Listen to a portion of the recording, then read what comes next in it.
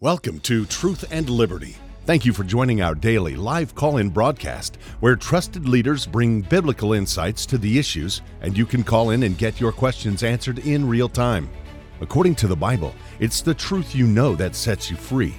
So call in today to get answers, information, and resources to help you stand for truth and effect godly change in our nation and the world. And now here's your host, Alex McFarland. Welcome to a special edition of Truth and Liberty. Hi, Alex McFarland here. So glad you're watching. We've got a great show tonight because we're going to talk about the basic foundational truths of the Christian faith. We'll meet a best-selling author and a voice that we want you to know about, Israel Wayne. And we'll talk about just some of the bedrock basic truths, some of the non-negotiables theologically that make Christianity what it is. I do want to welcome you to this edition of Truth and Liberty, and I want to say it's special on a number of levels. Listen to this, folks. As you know, it's Christmas week. Christmas is coming up now in a week, and it's what C.S. Lewis called the grand miracle, the incarnation, how that God took on a human body, and Christ came onto the stage of human history, born in the Bethlehem manger, ultimately to go to Calvary's cross, to rise from the dead, to be our Savior. And I really hope you're thinking about the Lord Jesus and Christmas and redemption. So much we can talk about that. And I hope you're planning on Christmas Eve, December 24th, to be in church on Sunday. You know, utilize this time to invite somebody to go to church. Folks, do you know there was a Lifeway study about 2.5 years ago, that of millennials and younger, young adults with no church background, 86% said that they would strongly consider going to a worship service if a friend invited them.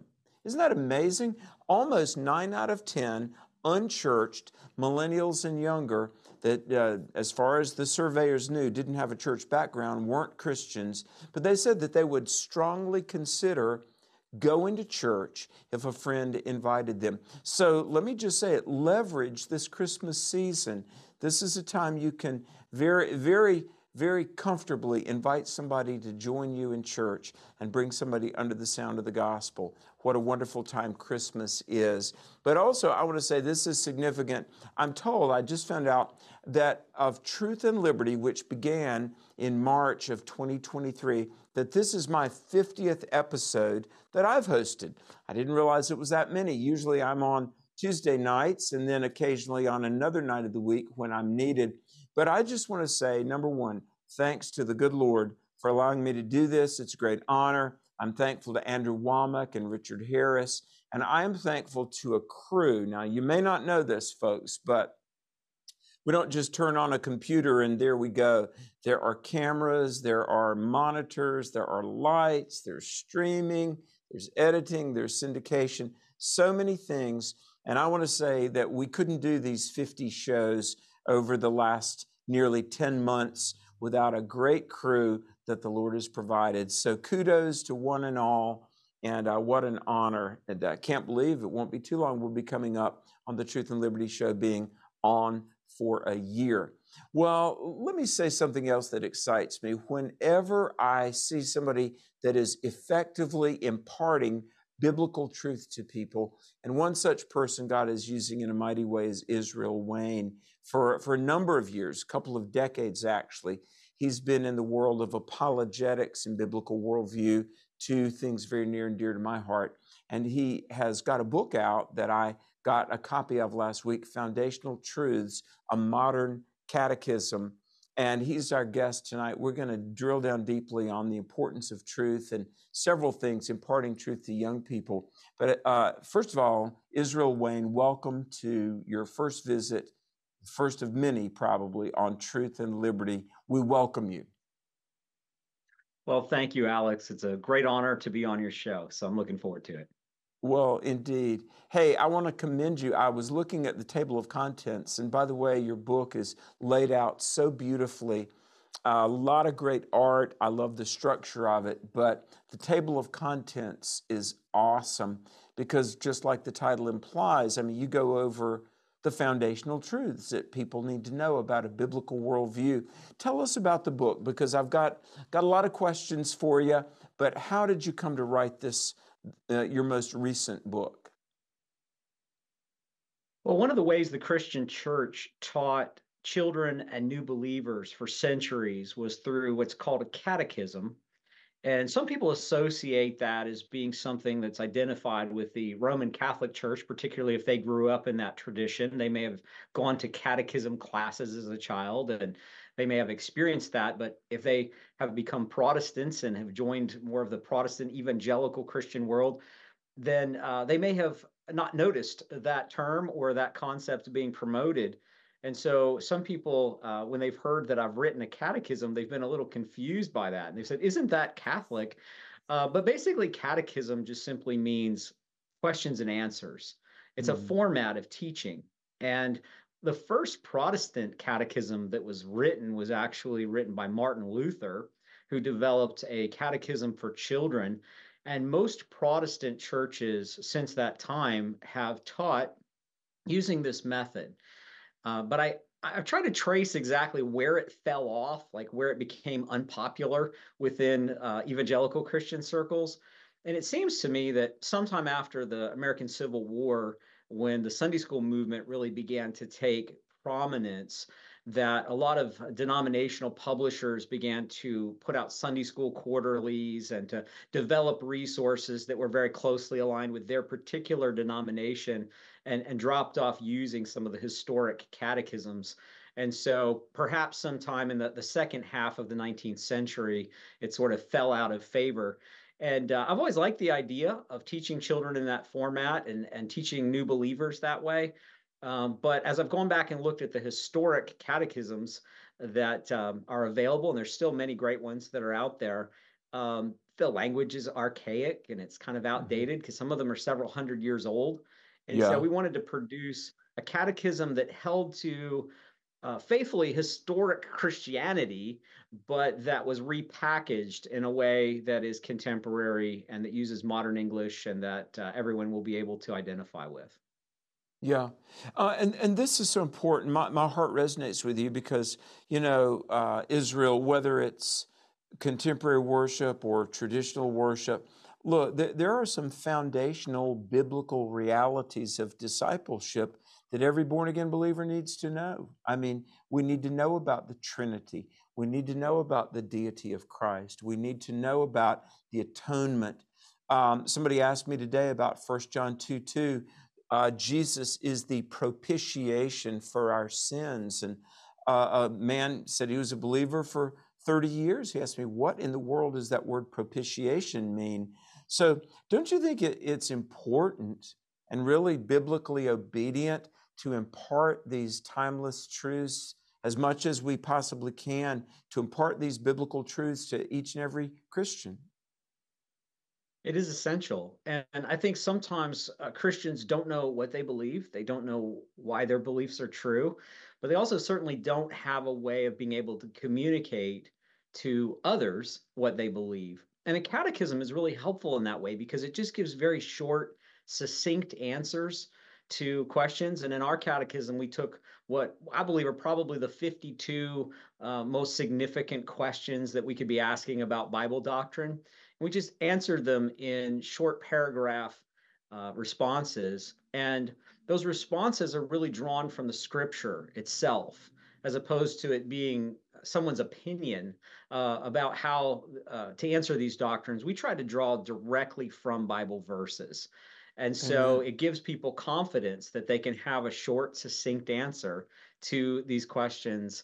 And it's a very useful tool, as I said, for teaching children, but also new believers in Christ, or as you said, even people who have been in church their whole life, but still really don't understand the basic doctrines of Christianity.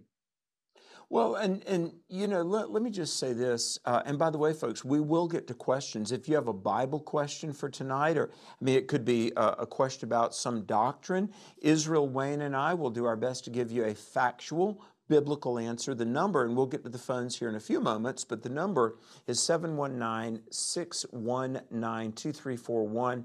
Israel, you know, I think significant. I grew up in a Presbyterian church, and I remember as a child, we went through the shorter catechism, little bitty, shorter catechism. Now, it really wouldn't be until I was age 21 in college that I really felt like the Lord Jesus got a hold of my life, and I really began to walk with Jesus as a Christian. But you know what? The catechism questions, like, what is the chief end of man? To glorify God and enjoy Him forever. Um, all of these things came flooding back to me. Things maybe I learned when I was 10 or 12 years old. At the time, you didn't see a lot of fruit. And then at 21, when the Lord Jesus majorly came into my life and I was born again. But I think, like in the title of your book, foundational. You know what, folks, with a building, you might not see the footings or the foundation because it's under the ground, but without that foundation, the house would not stand. Isn't it like that we plant these seeds? God's word does not return void. And adults, evangelizers, whether you're using just the Bible or you're using some wonderful publication like Israel has written to catechize and teach, and it really means instruction. To lay this solid, biblically accurate foundation, it's essential. And Isaiah, I think in some quarters we see the fruits of not having laid that foundation as many people fall away from Christ. These truths are essential, aren't they? Yeah, I mean, anyone who's followed like Dr. George Barna's research, he said that anyone who is under the age of 29 years old in America right now, there's only 1% that hold to the basic essentials of biblical Christianity. So we've really fallen from where we were even 50 years ago in terms of biblical knowledge and people understanding the foundational truths. And we wanted to make sure we emphasized as well what are called primary doctrines, the doctrines that are the most essential or the most core for Christianity, that define what Christianity is. There are secondary doctrines, and this is where Christians start to disagree a bit, where they have differences, and that's part of why we have so many denominations. But we wanted to hone in on the things that all true Christians have always believed for 2,000 years. And so this is not denominational, it's not sectarian. This is something that, regardless of what corner of the Christian community you're from, whether you're, Reformed Presbyterian or Anabaptist or Pentecostal Charismatic or Fundamental Baptist, you're going to say these are things that we all agree on because these are the essentials of the Christian faith. Amen. Let me read some of these out of the table of contents. And folks, this book, you will not be disappointed. In Israel, I get asked to review a lot of books, and yours is very much worth having. How can we know there is a God? Who made God?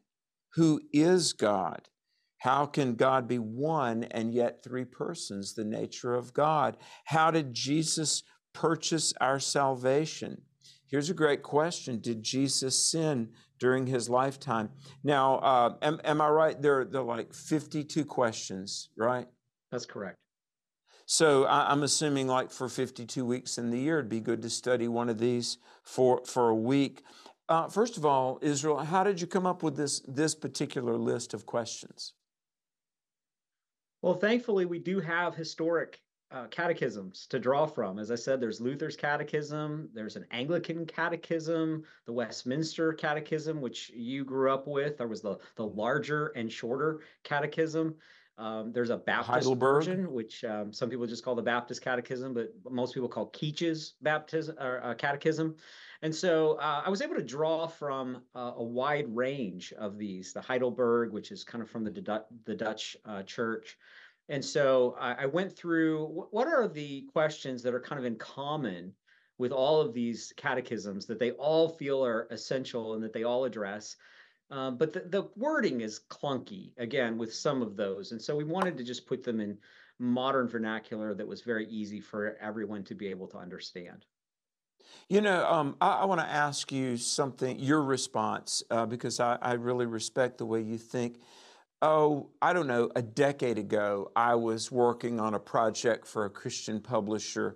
And in the Reformation, Okay, folks, listen to this because this is history that impacts all of us today.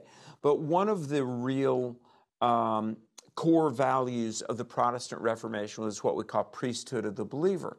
That we don't have to go through some human intermediary. We pray directly to Jesus. Jesus is the bridge between God and man. He is our Savior. We pray straight to Jesus. And priesthood of the believer and Christian liberty, that's a good thing. But 10 years ago, Israel, I was in a publishing meeting, and even the most basic Christian beliefs, we had people all around the table that were dickering and debating about these things. And I kept hearing people say, well, what the Bible means to me, as if the subjectivism trumped the objective truth of the word.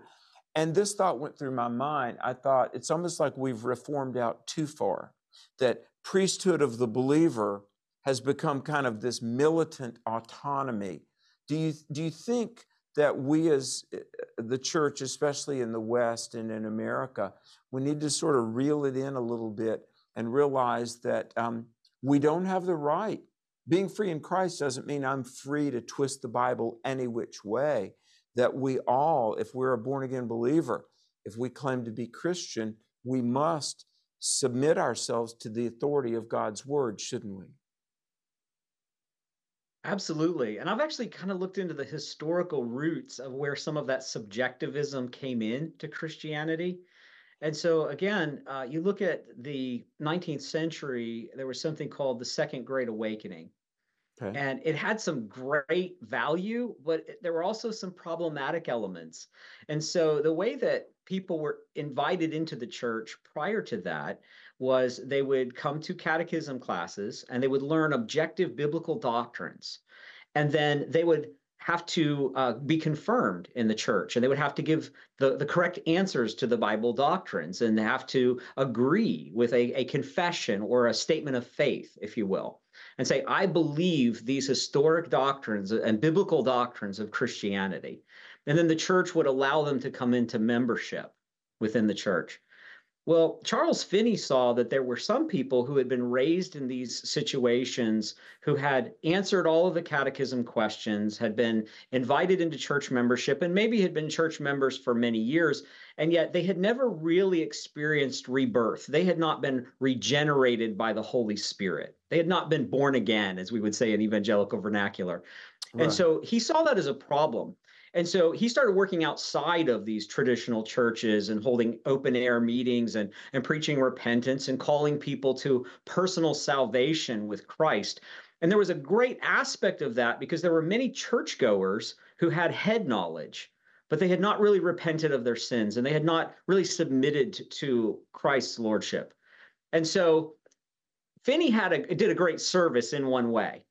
But the downside to it was that now Christianity became very personal and subjective, where you could go to an open air meeting, you could respond to a preacher's sermon, walk the sawdust trail, so to speak, Yeah. say a sinner's prayer, and now you're deemed a Christian. And there was kind of a tradition that followed out of that with D.L. Moody and Billy Sunday, Billy Graham, and so on into modern evangelicalism.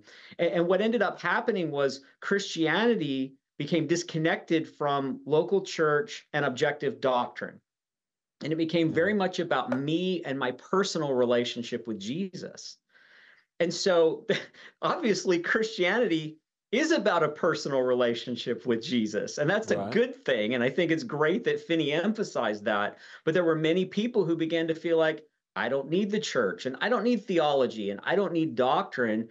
Me and Jesus have our own thing going. Mm. And so I think that's where we started to see some of that split historically was during that time of the Second Great Awakening. And it's part of where some of this objective teaching of Bible doctrine fell off. And so one of the things, just to wrap this up, is one of the things in our catechism that we do is we have a section in there on life application. And then we also have a prayer to kind of personalize and internalize this because we don't want to be like James warns about, where we're hearers of the word only, deceiving ourselves. We want to put this into practice in our lives as well. And so our goal is that we do believe the right doctrines. We believe the right things that are biblically objective, but then also that these things get internalized within our heart, and that the Holy Spirit takes the Word of God and it transforms our hearts and lives so that we really do become new creatures in Christ and live in a way that pleases God. The book title, folks, that I highly recommend you check this out. It's Foundational Truths, A Modern Catechism by Israel Wayne, our guest tonight on Truth and Liberty. And I would urge churches, use this in your, call it Sunday school, small group, or maybe your Sunday night or Wednesday night services. But Israel, where can people find the book?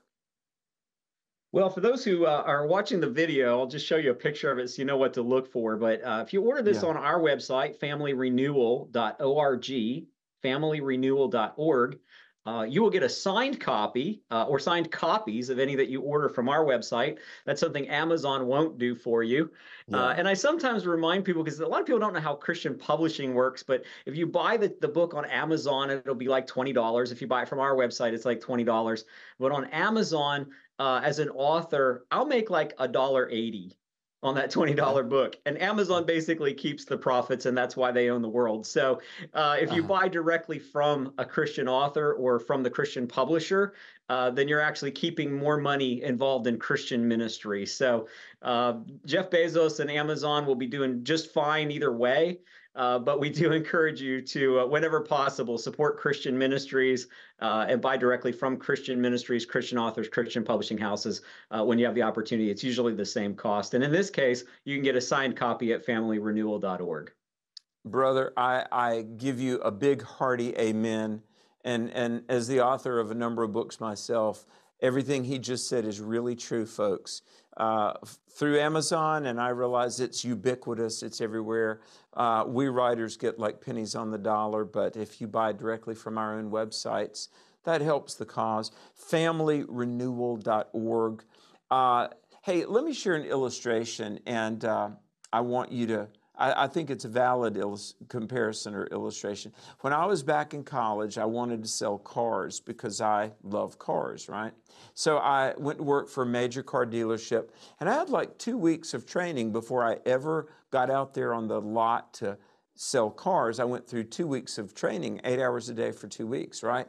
And they were saying, okay, you do a test drive, you take the customer in, and they fill out a credit application, and they fill out a sales contract, and you agree on a price. They give you a down payment. Now listen to this, Israel. They said, make sure the customer understands they're buying a car. Make sure the customer understands the commitment they're making. And I'll never forget, I asked my supervisor, I said, how could they not understand? They're putting a down payment, they're signing a contract. The trainer said, oh, you don't realize, Alex, that they can be in the car with the payment coupon, driving away, and they're like, wait a minute, you mean I'm obligated for the next 3 years, I've got to make this payment? And I was thinking about this the other day. When we share the gospel, we need to make people aware of the commitment, because it's not just recite a prayer and then decades from now I'll die and go to heaven. I mean, isn't the gospel call a call to be a disciple? And I really think that I'm an evangelist, I'm a teacher and speaker, I know you're a representative of the gospel too. We need to really help people understand what a Christian commitment and what it means to be a believer. It is not a superficial 30-second paragraph of words we recite. To be a Christian is a commitment of one's life and one's all, isn't it? Yeah, it really is. And I think we've tried to make the gospel so palatable, and we've also tried to create oversimplified ways of explaining what the gospel is. And it's become very problematic that people really see Christianity as sort of a self-help plug-in to help them to have a better life, to be more Yeah. successful, to make more money, to avoid being sick, or whatever. They see it as their pathway to basically getting God's rubber stamp of blessing on everything that they choose to do with their life. And that's not the call that Jesus put out to those who would follow him. And so, yes, we have to be faithful in presenting a biblical gospel as opposed to the sort of easy believism version that is so quickly peddled within our evangelical church circles. Jesus isn't just my life coach who periodically comes into my life a couple of times a year. He's Lord and God and Savior and Master of all, or at least should be, right? Amen.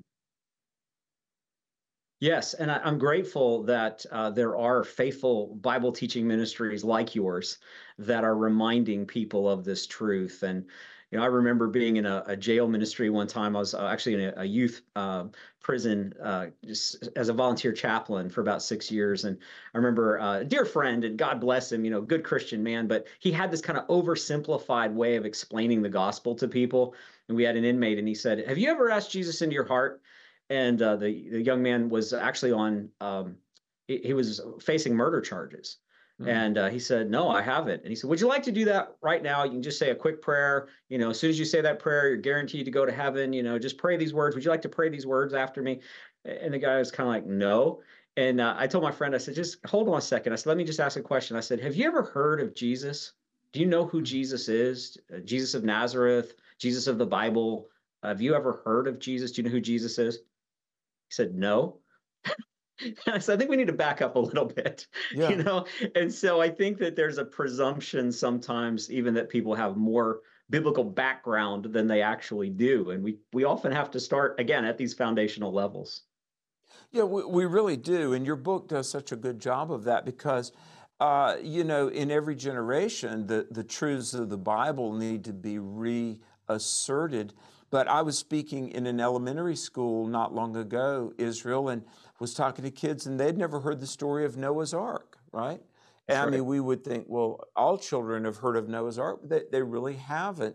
And Jesus and the fall, the promise of a Savior, the call of Abraham, the nation of Israel. I mean, so many of the core, well, it's just kind of a knowledge base that, you would think all adults would at least have some knowledge of just to be conversant, and they don't. But isn't it a thrill and really just, I think, invigorating to tell people these things because the Spirit of God can use this to bring them to an encounter with Jesus and be saved. It's thrilling to share these things, isn't it? It absolutely is, because it's the word that does the work. The scripture is what's alive and powerful and active and sharper than any two-edged sword. It's going to do the work, but we have to deliver the word, not our opinions, not our own twist, but the word of God itself. It has the power of God to salvation through the work of the Holy Spirit. We just have to deliver it faithfully. That's our job. We can't save people, but we can deliver the word faithfully. I'm curious, how long did you work on this book? This project was about a year in the making, and I will say that I was benefited by the fact that I had 500 years of church history to draw from, and so that was very helpful. That I wasn't just starting from scratch, but Sure. yeah, this took a while. Forgive me. I'm sorry. It's much We've got a harder than break you coming think. up. Alex McFarland here with Israel Wayne, our guest. Foundational Truths, a Modern Catechism. Your questions and more when we come back. Hey, a big part of what we do here at Truth and Liberty is to provide you with the resources that you need in order to stand for truth in the public square. So I want to remind everybody to go to our website and check out our resources page at truthandliberty.net/resources, where you can find material that discusses just about every issue we're facing today in our culture. And these are things that are prepared by our strategic partners and some of the most influential and important organizations in America today. Andrew has many conferences and seminars around the globe each year. For the latest information on Andrew's complete speaking schedule, visit our website at awmi.net/events.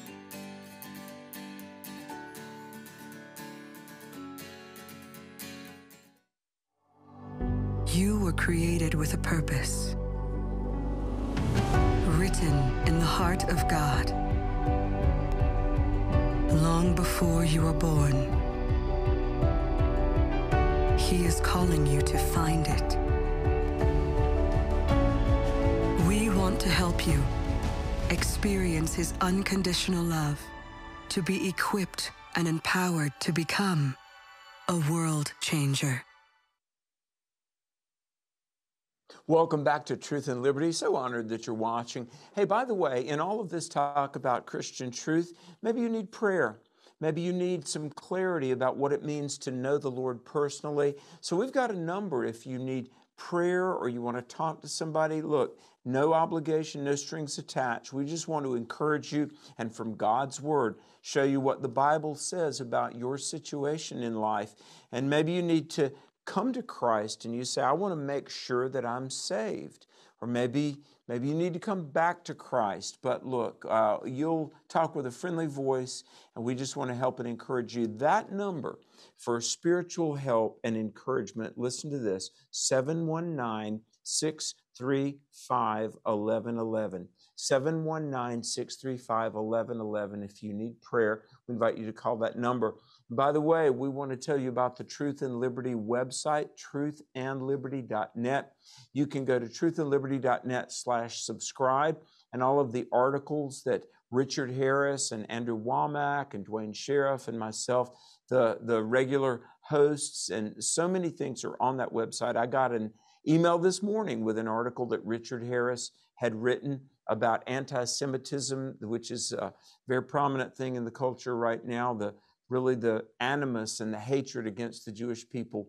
But you won't be disappointed. And these are resources like our guest. We're talking about the church being strong, the church being biblically grounded in the Word of God. And you need this grounding and this strength. We all do.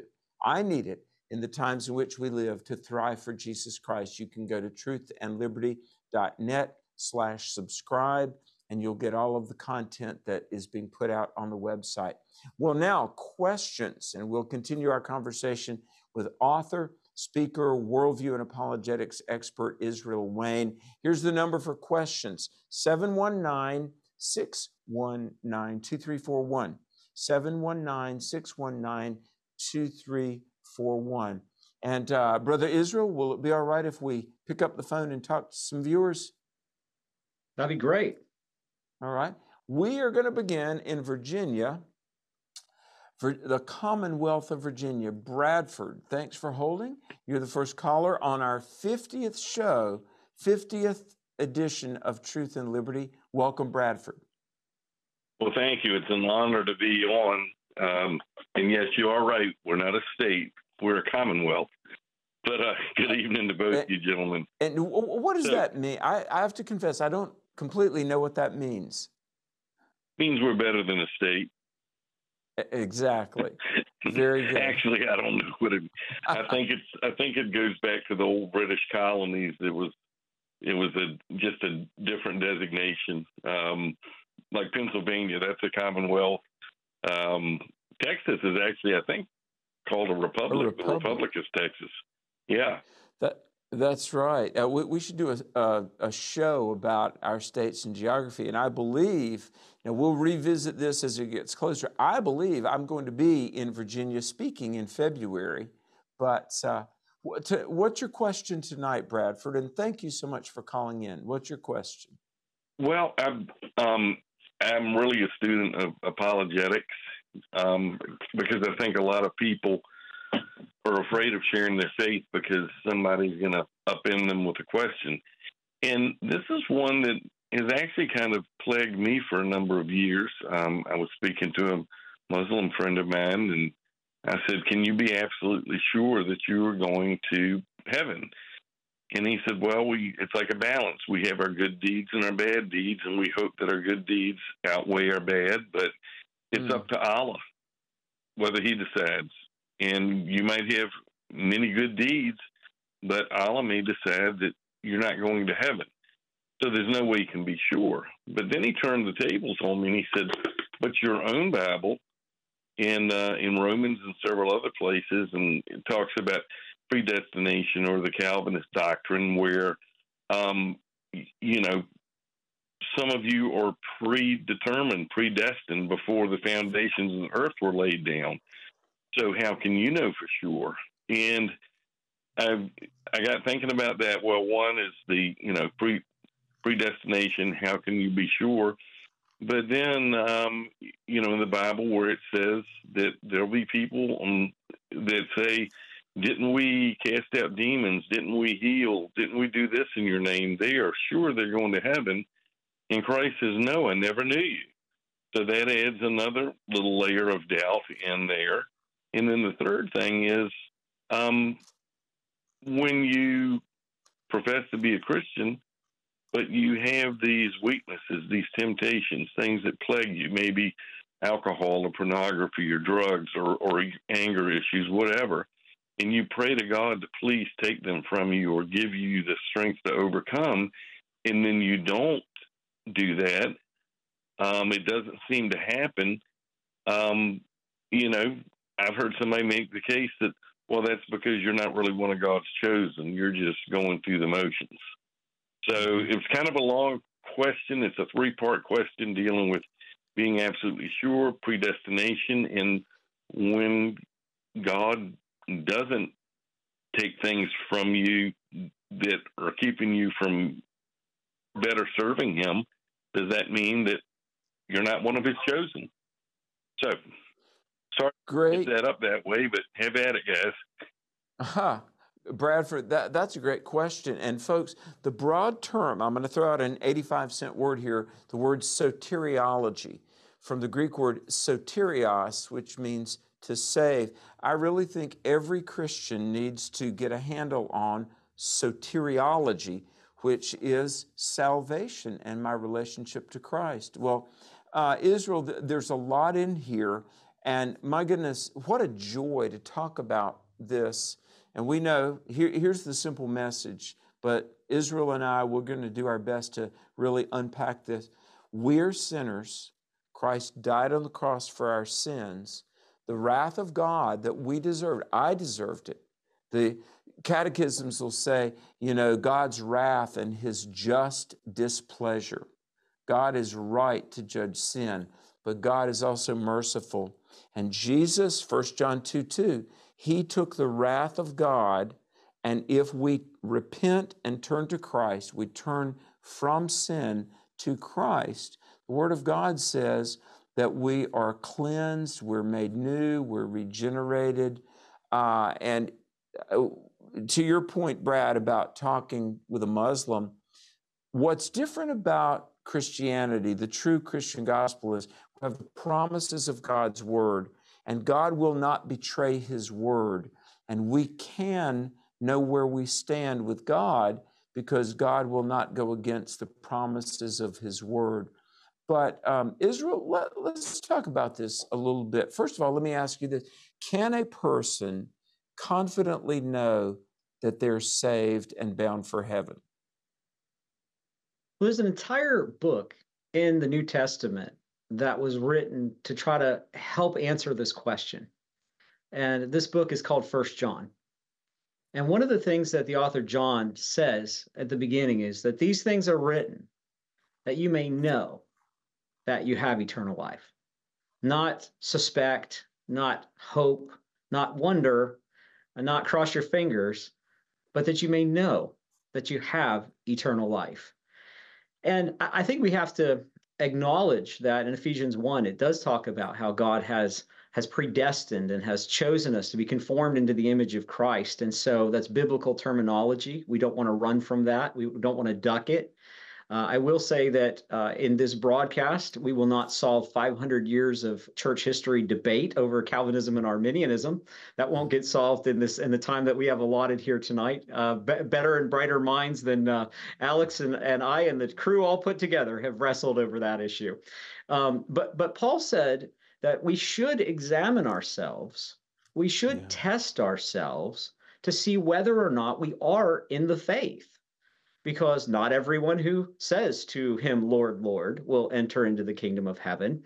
And so when you say, well, how should we do that? How can we test ourselves to see if we are in the faith? Well, this epistle of 1 John gives us several tests that John lays down to help us to be able to identify whether we are in Christ or not. And so, as Alex said, of course, it begins with the confession of our sins, the acknowledgement that we are sinners in need of a Savior. But then John asks these questions. He says, do you love God?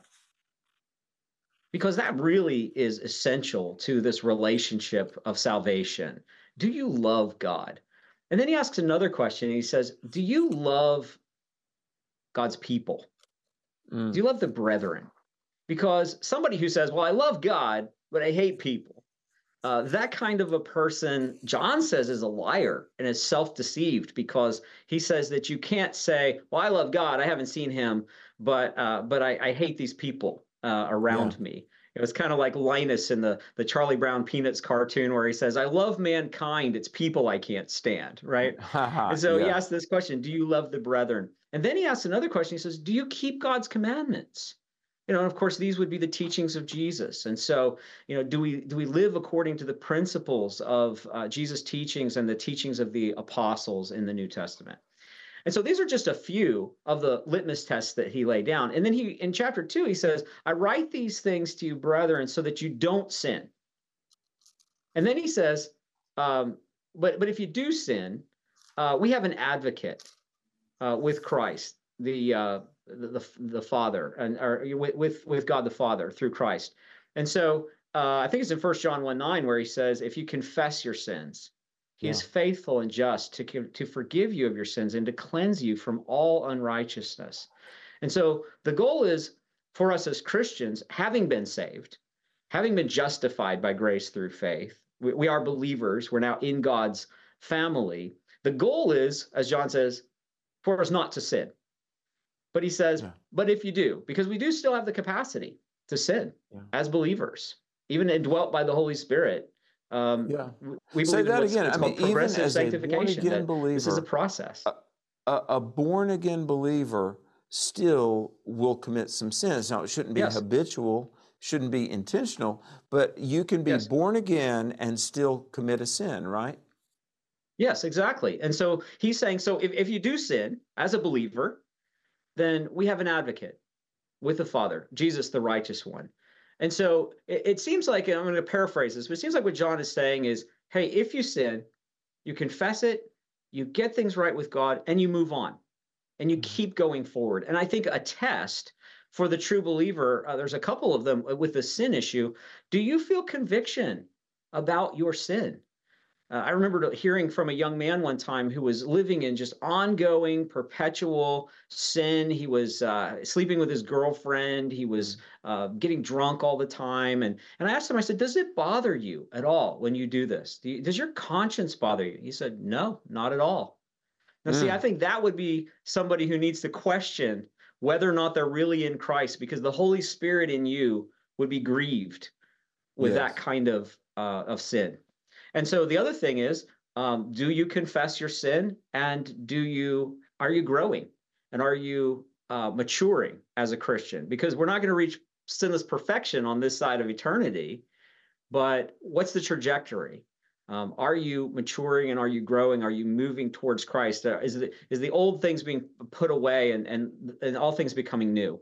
And so that I would point people to the 1 John as a great place to go in the Scripture to sort of ask some hard questions of yourself. Do you love God? Do you love His people? Are you seeking to keep His commandments? Do you repent when you sin? And do you have a desire for the things of God? And then also, I think in loving the brethren is also the question of are you a part of His family? Are you part of I don't want to make this too personal, but are you part of a local church where you're walking out Christianity with brothers and sisters in Christ, because that's part of loving the brethren? And so these are great questions that I think help us to have the assurance that John's talking about there, saying, yes, I know that I am in Christ, my sins are forgiven, and I am walking in relationship with the Lord. And a moment ago you mentioned one of my favorite verses, 1 John 5:13. And folks, by the way, this summer, July 12th through 14th, I'll be at the Cove teaching 1 John. Israel, you mentioned the New Testament book of 1 John. Every summer, the Cove, the Billy Graham Training Center in Western North Carolina, it's been my joy to be there like 18 straight summers. And Angie and I will be there. And Will Graham, the son of Franklin Graham, he always asks you, teach a book of the Bible. And I've taught Romans and Genesis. Well, this summer, first time I've ever done it, but I'll be teaching verse by verse through 1 John.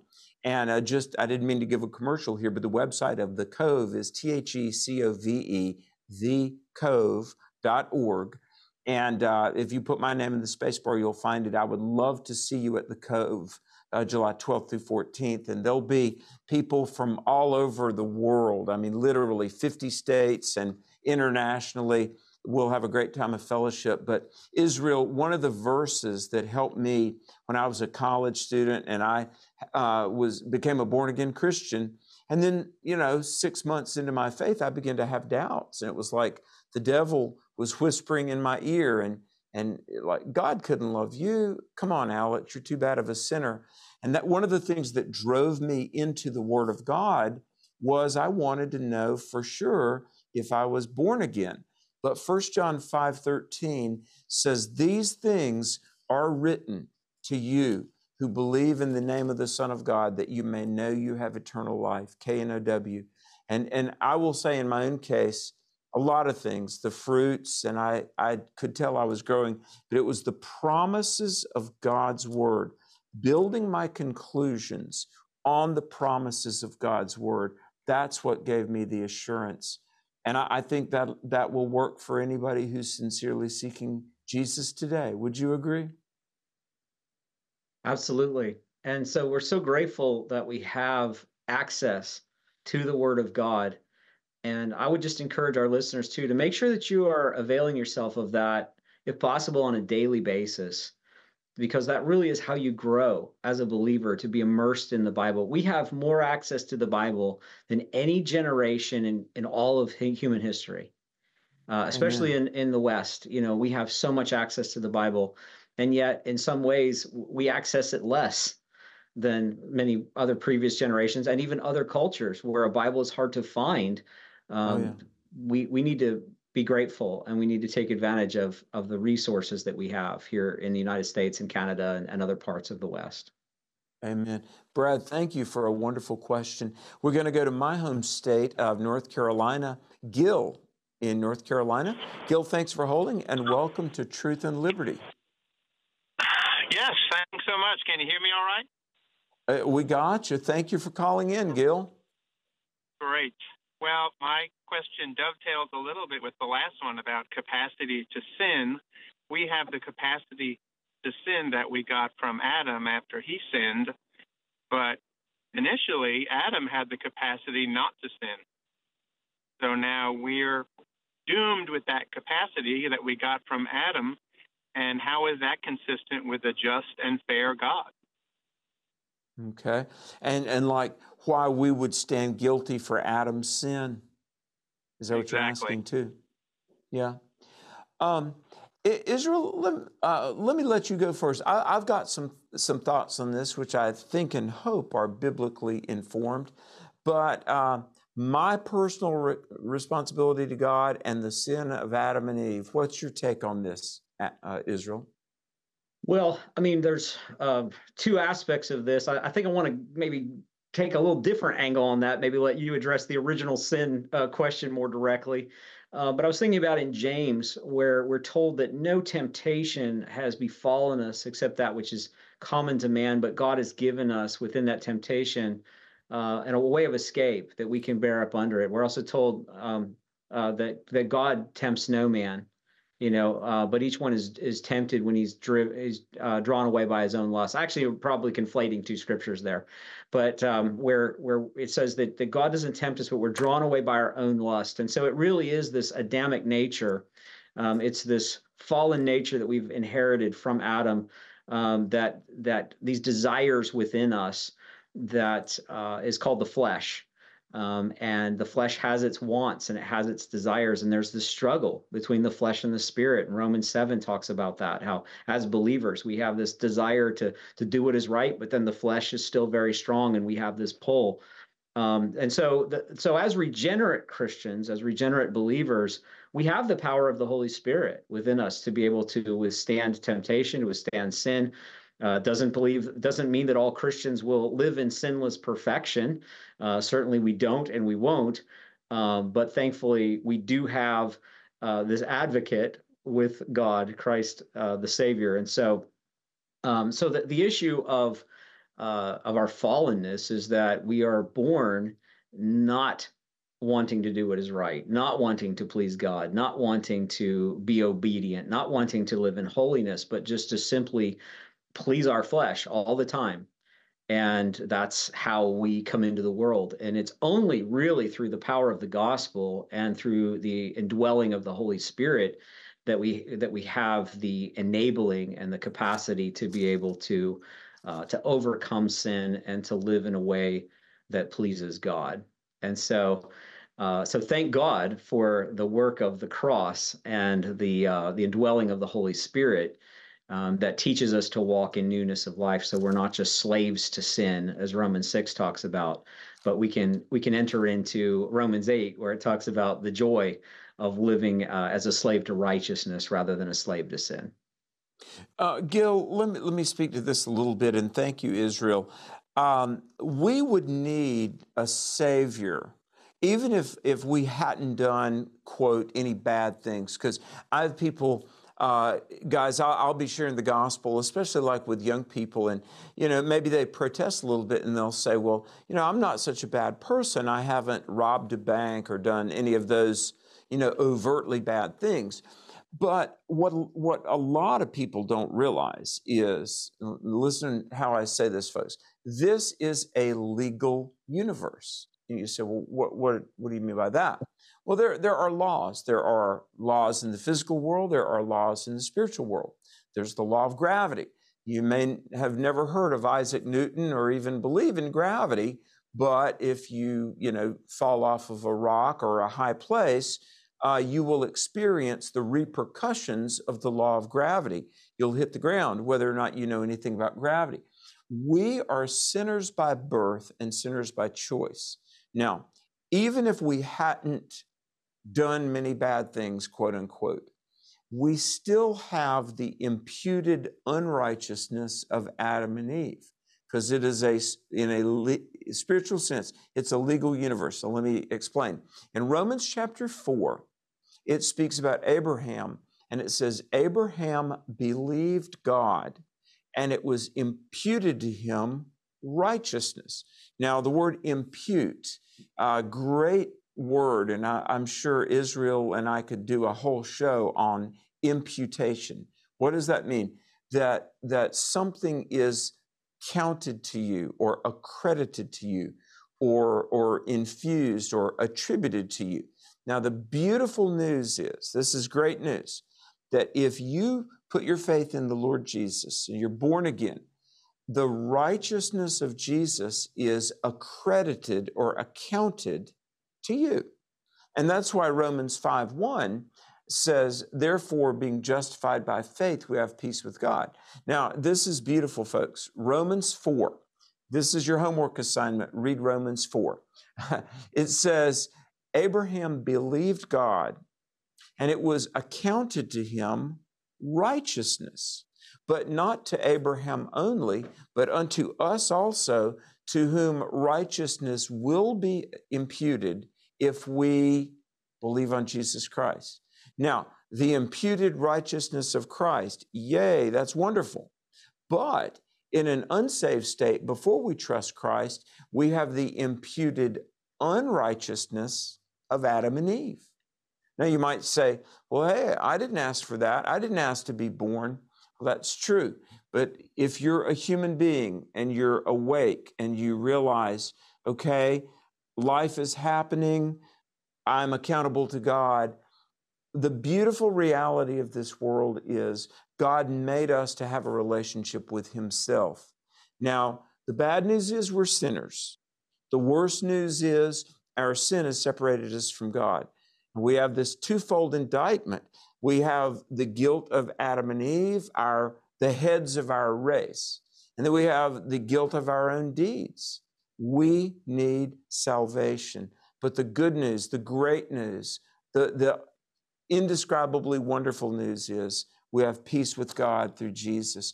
And the Father, God Almighty, he looks at you and he doesn't see sin. He doesn't see guilt. He doesn't see the imputed unrighteousness of Adam and Eve. He sees the holiness of his own Son. That's why Israel, I used to always say I'm a saved sinner, but really, in the eyes of the Father, the born-again Christian in God's eyes is really a saint because of the indwelling Holy Spirit, because of the righteousness of Christ, freely given. Our name is in the Lamb's Book of Life. God sees the born-again child of the King really in a sense of sainthood, doesn't he? Yeah, and I think there are some people who may look at themselves and say, well, I think I'm righteous. You know, many of us have seen those like man on the street interviews that Ray Comfort and people like that do, where they say, are you a good person? And they say, yeah, I'm a good person. And, you know, and they really don't think they've done anything bad. And yet the scripture is universal in that we not only have attributed guilt, but we have actual guilt. You know, all have sinned and fallen short of the glory of God. Romans 3:23 tells us. And so there's no one righteous, not even one. Yeah. And so there's also, I think about the rich young man who came to Jesus, and he said, you know, good teacher, what good thing must I do to inherit eternal life? And Jesus said, sell everything that you have, give it to the poor, and, you know, you'll have eternal life. But at first what he did was he went down a list of I've kept the 10 commandments, you know, which is a pretty tall order. I mean, most of us would not be so bold as to claim I've kept all these from my youth. And yet this guy did. And so Jesus goes straight to the heart of the matter and shows the man his covetousness. And he shows him that in his heart is not right. His heart is not pure. His heart is sinful. And the Sermon on the Mount really deals with that as well. And so it's not merely you know, the actions of, well, I haven't killed anybody, or, you know, I haven't stolen anything major. That's not what God says is required for us to be guilty before him. It's the motives of our heart, the inclinations and desires of our heart that put ourselves against the word of God and God's law. And so all of us are guilty. You know, as fallen, being born in Adam's line, you know, Adam's guilt imputed to us, but we are also personally guilty of actual sin in our hearts and motives, even when not in our performance. And so we all stand guilty before God and in need of Christ as our only Savior. Well, that's like that Matthew 7:21-24, the people that were outwardly religious, Lord, Lord, didn't we do this? And Jesus said, depart, I never knew you. Folks, we've got a break coming up. If you need spiritual help, the number for prayer to know how you're saved, if you want to make sure of that, call 719-635-1111. When we come back, more with Israel Wayne and the foundations of Christianity. Stay tuned. At Truth and Liberty Coalition, we work to unify, educate, and mobilize the body of Christ to change nations. That's why I want to encourage you to go to our website at truthandliberty.net and subscribe so that you can begin receiving regular updates about our show, news items, action alerts, blog posts, and much, much more. All you have to do is go to the website, click subscribe, share your email address, and you'll begin to be equipped to stand for truth in the public square. Are you in ministry and want to connect with other like-minded ministers? Andrew Womack founded the Association of Related Ministries International, or ARMY, to serve, equip, and empower you for success in your ministry through relationships, community, and resources. But just being a part of this, being filled with the Word of God and with ARMY and fellowshipping, knowing that I have other ministers with me, it is awesome. We have met such precious people through ARMY. There's people I know I can call when I'm in a jam. Ministers have a safe place to come. We can unify and unite for the kingdom. As an ARMY member, some of the benefits you'll enjoy are Bible teaching correspondence courses, regional advocates for personal support and ministry, regional events for networking, one-on-one ministry and encouragement, our monthly newsletter, and more. You don't have to do ministry alone. Join this growing network of dynamic and elite ministers from across the U.S. and around the world today. Welcome back to Truth and Liberty. Alex McFarland with our very special guest, author, speaker, Christian communicator, Israel Wayne. And I see we've got some calls, and folks, that number, if you've got a Bible question, could be about what largely we've been talking about salvation, but any Bible question or worldview question, the number is 719-619-2341. And let me urge you, folks, Israel Wayne, his new book on True Foundations, A Modern Catechism, I urge you to get that book. His website is familyrenewal.org, familyrenewal.org, great website, or christianworldview.net. Also, where could people find your speaking tour and your travel schedule, Israel? They can remember my name. It's israelwayne.com, israelwayne.com. And so people can stay connected with us there. And also, if they're interested in having me speak at their conference or event, I would love to talk with them. And we would love to come and speak at your church or your family camp or conference. That's a big part of what I do. Oh, and I've got to ask you, what prompted your parents to name you Israel? Well, obviously, it's a good biblical name, right? And so I've been very grateful to have that name throughout my life. I've rarely been confused with other people in the room. And so it's served me well. At what age did you ponder and realize that you've got a pretty special first name? Yeah, I think I was a young child when I realized it. And I remember hearing a story that said that the name Israel, there's several different variations on it. One meaning can be prince with God, but one said that the name means one who struggles or wrestles with God. Right. And as a young child, I didn't quite identify with that, but later in life I did. And so I have found that there's sometimes are moments in our lives where we have to contend with even things what we've been taught and raised with and brought up with in church, that we have to ask ourselves, do I actually believe this? Am I just going along with this because this is how I was raised and this is what my parents believe? Or do I believe this because I actually think it's true? And I was saved as a young child and raised in Christian church, but I think I was 17 years old when I walked into a Christian bookstore and I saw a book by Josh McDowell, and that book really changed my life. And owe Josh a lot for that. Listen, later on in the show, let's have a Josh moment and talk about, because I too am a great beneficiary of the work of Josh McDowell. But right now we're going to go to some more calls. By the way, folks, if you've got a Bible question, call us 719-619-2341. Going to go to Colorado. Barbara in Colorado.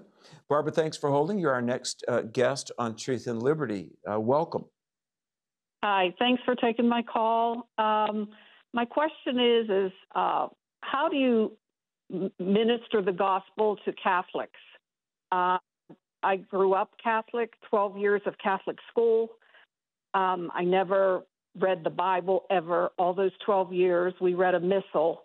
And I have friends that are Catholic that were raised in a Christian home, and I don't know, how do I minister to them? Because when I was a Catholic, they actually encouraged you to pray to Mary and the saints, not to Jesus, even though I knew Jesus was the Son of God, but I never heard the born-again experience. But thank God I did get born again when I was 22 years old. So, wow, this can be tough. Israel, do you want to start? Because like with so many, there's a difference between religion and relationship. And I have known some practicing Catholics that I'm convinced were born again. I've known many that I was concerned that they weren't. How do you start with this one, Israel? Well, I just spent the whole month of August speaking in Latin America. I spoke at 20 different events in 28 days. And there is a difference between how Roman Catholicism is presented in places like Latin America and certain nations in Europe, Spain and France and some places like that, as opposed to the United States. There are places where Catholicism is presented in more of an evangelical packaging. here in the United States. I think they've moved and shifted more towards trying to attract younger, Protestants and evangelicals, and so they've even taken on a lot of the terminology from the Protestant evangelical community. So there's a lot of variation, I guess, what I'm trying to say, within Catholicism and what is even believed. But if you look at the Roman Catholic Catechism, for example, and you look at the way that they answer questions, particularly on what we call justification, which is how we are made right with God, there's a fundamental difference between the teachings of Roman Catholicism and biblical Christianity. And so a question that I would raise is just to simply ask, what do you believe that you have to do in order to be made right with God and to be in a right relationship with God and to have assurance of your salvation and your relationship with God and assurance of heaven? What do you believe someone has to do in order to receive that? And listen to what they say. I think rather than just judging them by a label, ask them a question, and it gives you the opportunity then to just appeal to the scripture and say, well, what scriptures would you use to support your view? And then you can share the scriptures with them. And so I think one thing is just certainly being kind and loving, realizing also that there's a lot of relationships that are connected to this. There's family heritage and things that are very deeply rooted for most people in this cultural religious tradition of Catholicism. And so separating away from that feels for many people like they're cutting themselves off from people that they love. And so it's a very dicey type of thing. But I think sharing the scripture, the word of God, because they hold to, they accept the 66 books that we do. They have a few extras, but they accept our 66 books as being the word of God. And so, usually just taking them to the scripture itself in a kind and loving way as a friend, I think is appropriate. But the doctrine of justification by grace through faith alone is something that is quite different within Protestantism than Roman Catholicism, where it's really like a merging of faith and works together for salvation. Yeah. Barbara, God bless you. And, I've encouraged different Catholic friends to read the book of Romans, but to begin and say, God, please reveal yourself to me. Because, Psalm 119, verse 18 says, open my eyes, Lord, that I may behold wonderful things from thy word. And I've said to people, say, get your Bible and just say, God, reveal yourself to me. And then if you read like in Romans 5:1, I mentioned that it says, being justified by faith, we have peace with God through our Lord Jesus Christ. And clearly the impartation of God's righteousness. In other words, we're made right in the eyes of God. Clearly it's by faith, not works. Now, being discipled, being diligent, going to church, praying, those are good things that every believer ought to do. But the outward works are not meritorious for our salvation. It's the work that the Lord did on the cross, which we receive by faith. And blessings to you, dear one. A good book, and let me recommend this book by Norm Geisler, Geisler, Norm Geisler, and I think the co-author was, the last name was, I don't recall, but it is a book, Evangelicals and Catholics, and it's about where do we agree, where do we not agree, but Google that by Norm Geisler, impeccable work. He's in heaven now. I knew Dr. Geisler, but he's a great scholar on that subject. Blessings to you. We're going to go to my home state of North Carolina. Howard in North Carolina, thanks for holding, and welcome to Truth and Liberty. Hey, Alex. How are you this evening?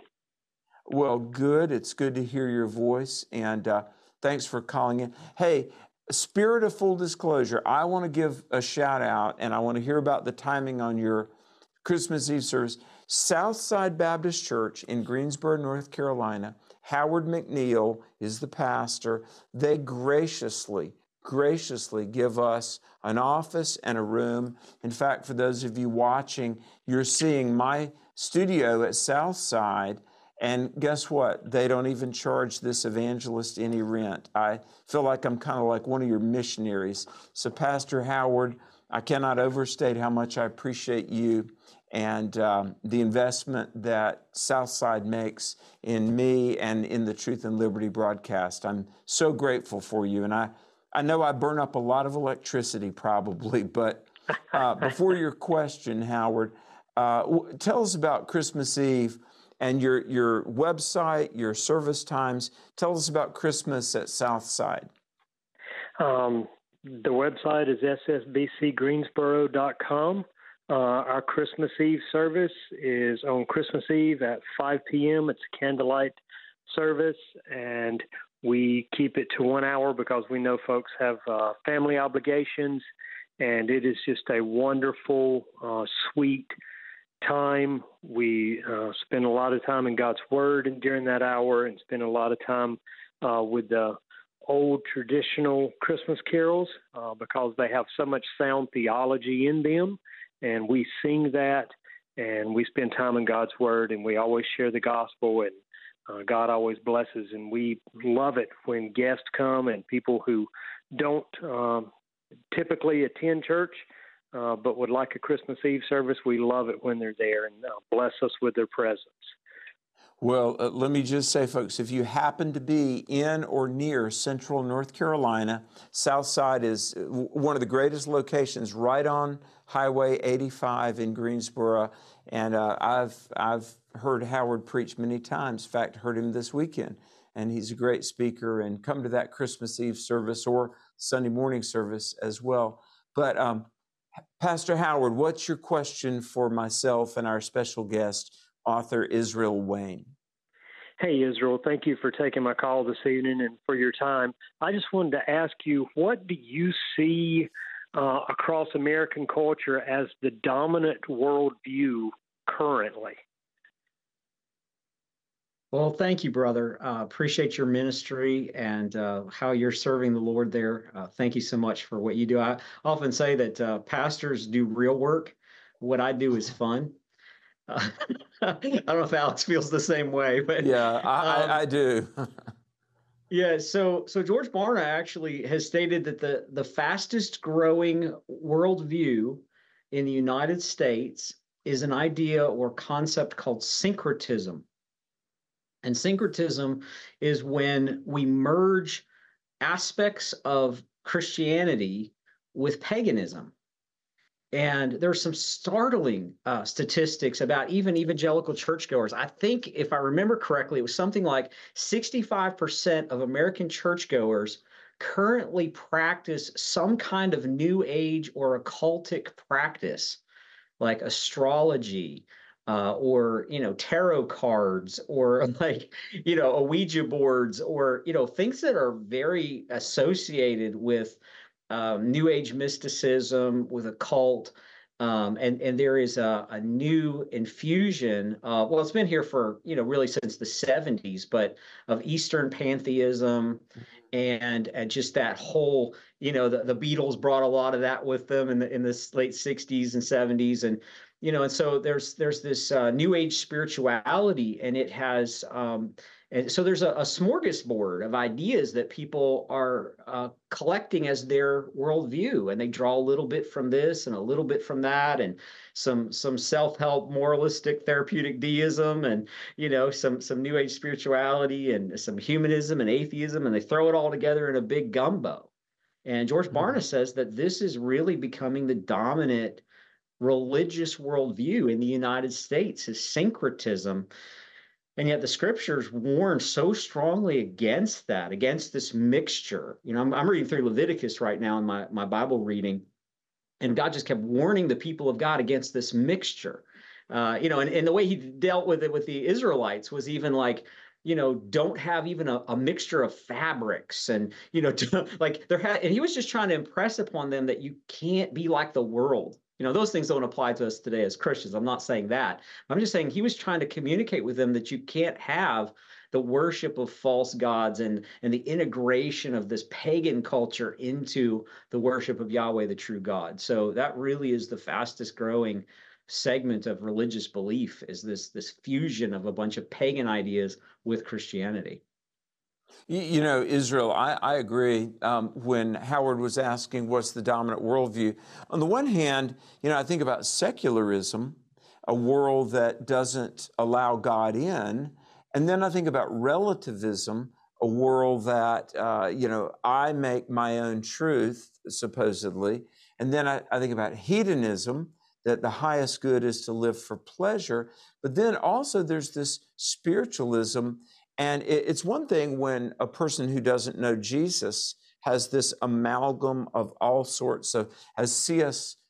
Lewis would say, a whirlwind of contradictions. But I meet people in churches, like you reference, that they claim to love the Lord. I've talked to kids. Think about this, Israel. I'll say, how many believe in Jesus? You have a relationship with Jesus. The majority of hands go up. How many believe that the Bible is the Word of God? The Bible is the true Word of God, authoritative in everything it says. 100% of the Christian kids. How many believe that sex outside of marriage could be okay in some circumstances? 100% of the kids will raise their hand. How many believe that homosexuality is okay as long as the people are committed? And they'll raise their hand. I'm like, wait a minute. You claim to believe in Jesus. The Bible is God's true authoritative word. And yet you also, at the very same time, will affirm beliefs and behaviors that are just completely contrary to the Word of God. And I think you nailed it, Israel, that it's syncretism. We've tried to synchronize and somehow conglomerate all these viewpoints. But here's my point, folks.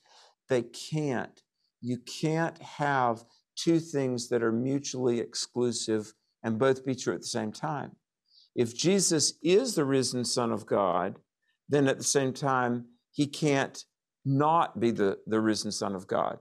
If heterosexual monogamy is God's design, then that means that homosexual promiscuity and deviant sexualities are not God's design. Two incompatible truth claims can't both be true at the same time in the same way. And folks, here's the answer to it. I believe we must base our beliefs on the Word of God. The word of man is fluid and ever-changing. The opinions of man are endlessly different, but the Word of God is forever. Matthew 24:35, Jesus said, heaven and earth will pass away, my word will never pass away. Howard, great question. Folks, that's why we appeal. Watch Truth and Liberty. Tell your friends, because we will do our utmost to proclaim God's word and the true biblical worldview, which is rooted in Jesus, the Son of God, Scripture, the Word of God. We're going to keep going here. Frank in Missouri. Frank, thanks for holding. You are the next caller on grateful. Truth and Liberty. Welcome. Thank you. Appreciate it. Yeah, that takes you back to Josh McDowell and evidence that demands a verdict. If you're going to proclaim Christianity, you got to be living something and really going through something and probably be persecuted a little bit. Anyways, if you ain't being persecuted. Anyways, I do got a question, but I don't know where it fits in. Does it fit into soteriology or pneumatology or ecclesiology or eschatology? My eschatology is kind of cool, Alec. You know me that lived on the Mount of Olives there, prayed over the Golden Gate and in the Lion's Gate for 90 solid days. Had an interview through you to Jonathan Kahn, and I'm still tripping on that, man. I'm telling you what, I'm fired up about that interview. But anyways, I do have a question about theology, and that, I don't know where would it fit? Would it fit into ecclesiology or pneumatology? The question is about baptismal regeneration churches. Okay. Yeah.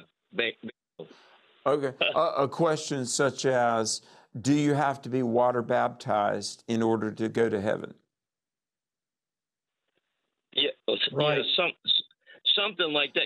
Really the difference. I want to know the differences between a baptismal regeneration church and a church like Andrew Womack is overseeing that believes in the baptism of the Holy Spirit and speaking with other tongues. Okay, well, thanks. Let me weigh in on this a minute. It's imperative to understand that the New Testament uses the word baptism in a couple of different senses.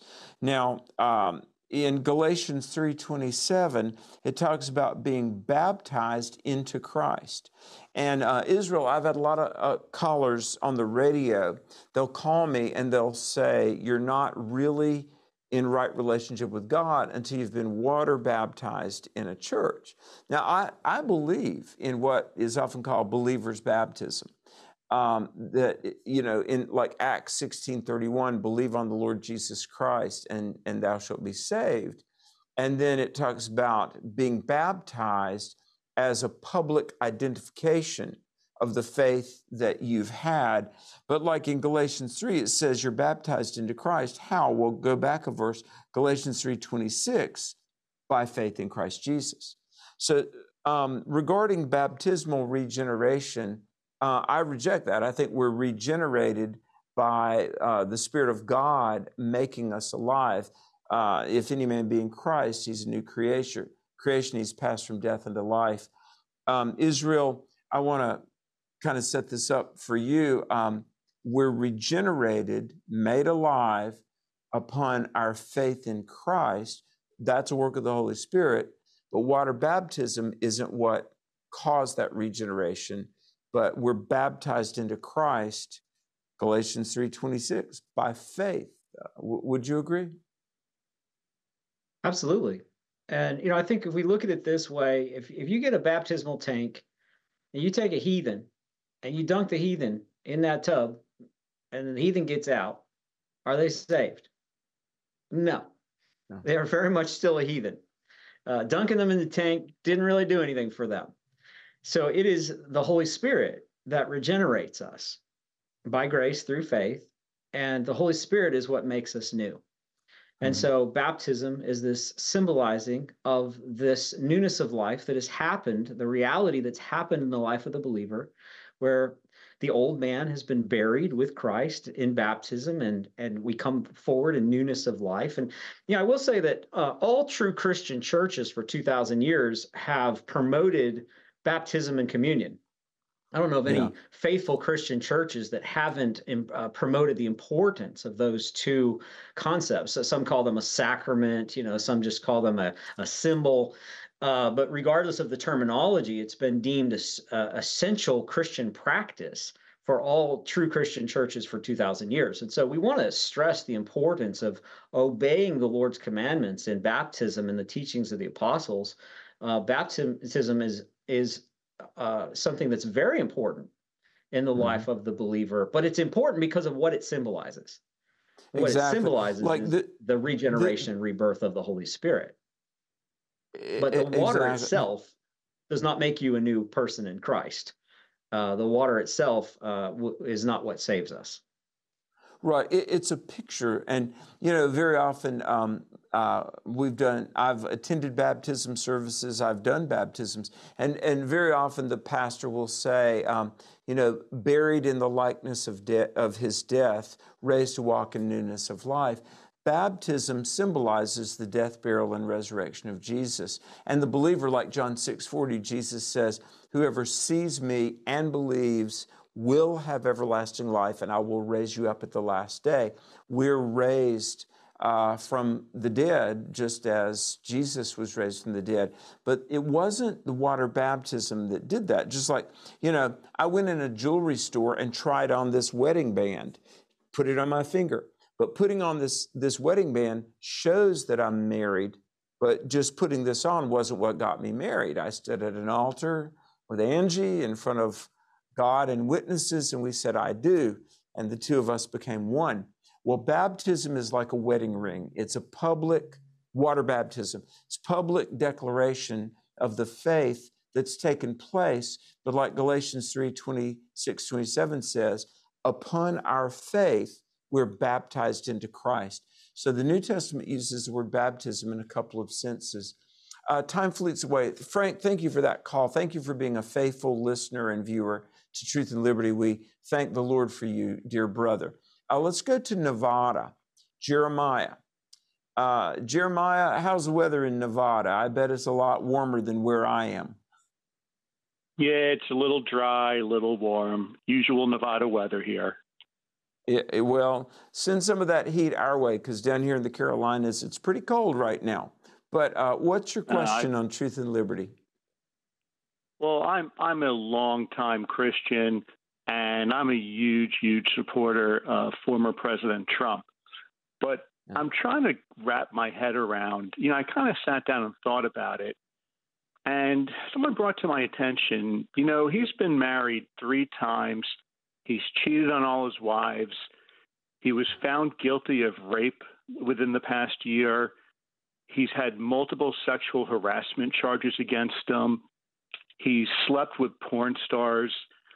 He boasted of grabbing women by the you-know-what.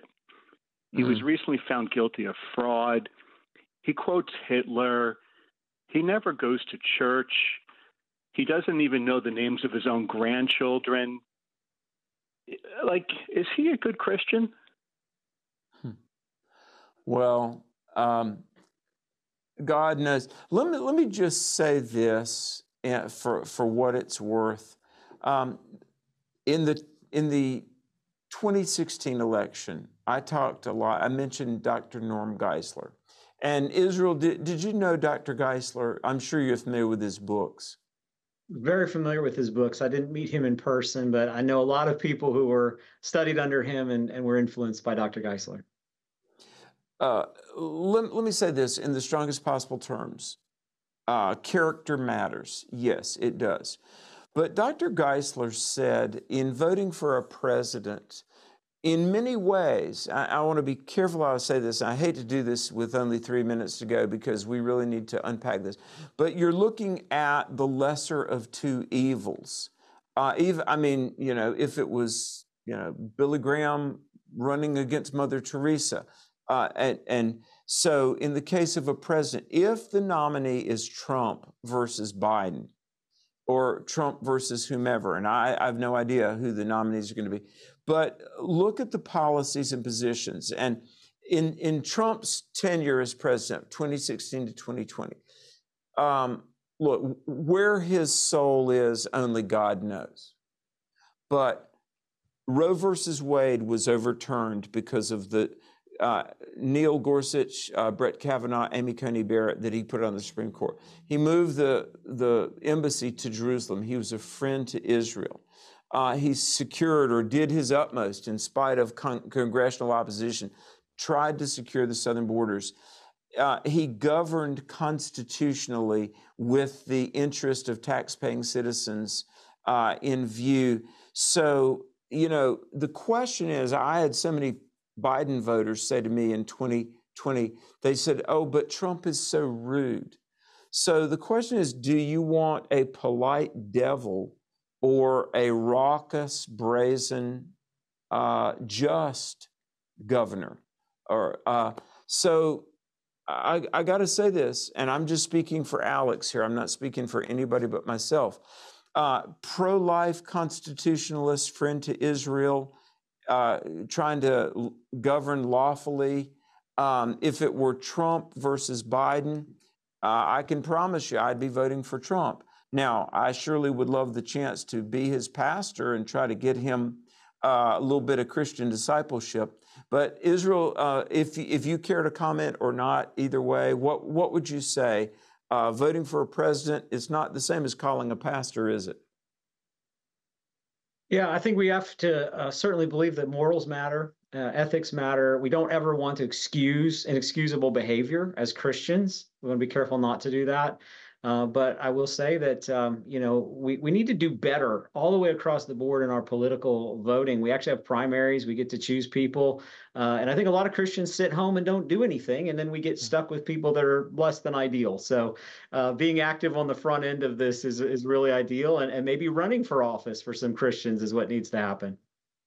Wow, we're almost out of time. We had several people that emailed questions in. Online viewers, I'm sorry I didn't get all the questions, but our guest, Israel Wayne, author of Foundational Truths, A Modern Catechism, a book I strongly recommend. Hey, my dear brother, thank you for being with us, and Merry Christmas to you and yours. Thank you, Alex. Appreciate it. Folks, thanks for watching Truth and Liberty. TruthandLiberty.net. Tell your friends. Blessings to all. Thank you for joining today's Truth and Liberty livecast. You can watch today's and past livecasts in our archives at truthandliberty.net. Our goal is to educate Christians and connect them with resources and organizations to help them impact their sphere of influence. You can help us accomplish this by making a donation at truthandliberty.net/donate. Join us next time for more Truth and Liberty.